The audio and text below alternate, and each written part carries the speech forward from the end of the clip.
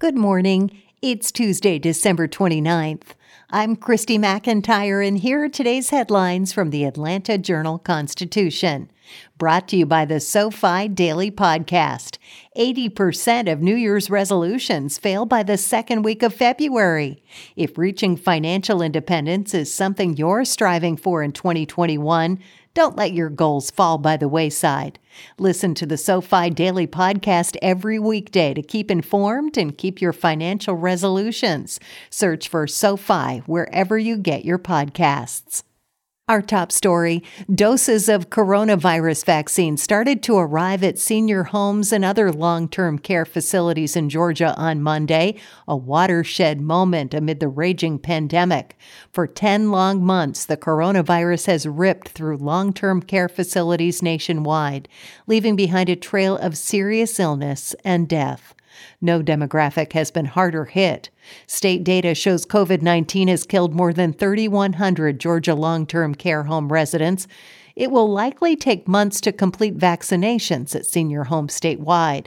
Governor Brian Kemp said at a media briefing Monday at a Gainesville Nursing and Rehab Center that 95% of the state's long-term care homes have signed up for vaccinations with pharmacy giants CVS Health and Walgreens, which are managing the vaccine rollout for such facilities under a contract with the federal government. Local health departments will manage vaccinations at smaller personal care homes. In politics, a federal judge has dismissed a lawsuit that sought to stop the January 5th runoff election in Georgia. Attorney L. Lynn Wood Jr. filed the lawsuit in U.S. District Court in Atlanta earlier this month, saying Georgia's processes for handling absentee ballots for the runoff violated state law. Wood took exception to the state's process for verifying signatures on absentee ballots, as well as plans to begin processing those ballots before Election Day and the use of drop boxes for voters to return their ballots. State officials say those procedures are legal, and voting in the election, which will determine which party controls the U.S. Senate, has been underway for weeks. Nonetheless, Wood sought to halt the election until the procedures are changed.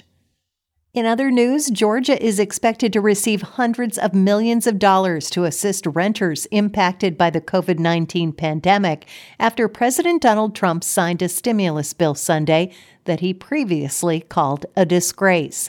The package includes a new $25 billion fund for eviction prevention and extends by 1 month a Centers for Disease Control eviction moratorium that was set to expire December 31st.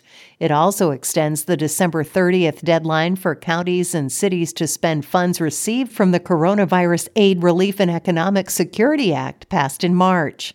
Many local governments had put those funds toward housing aid and faced a choice between reallocating the money or giving it back to the federal government. Now they have an additional year to spend the money. And finally, crashes on Georgia roads killed 20 over the Christmas holiday weekend, more than doubling last year's total, according to the Georgia Department of Public Safety. Now the state's law enforcement agencies are gearing up for the New Year's holiday weekend, a time when impaired drivers are a major concern. Experts believe the coronavirus pandemic has decreased the number of travelers on the roads. Still, dozens of wrecks kept investigators busy during the recent holiday. This year has been one for the record books, said Colonel Chris C. Wright, commissioner of the Georgia DPS. However, it is still the primary focus and commitment of state troopers and officers to focus on motorists who break state traffic laws and exercise bad driving habits that could potentially cause serious injuries or fatal crashes. Christmas landed on a Friday this year, giving many a 4-day weekend. In 2019, Christmas fell on a Wednesday, shortening the holiday break. During the 54-hour-long Christmas holiday period in 2019, 9 people were killed in crashes and 149 were injured, according to the DPS. That's all for today. Check back each weekday morning for more from the Atlanta Journal-Constitution or go to ajc.com. Have a great day.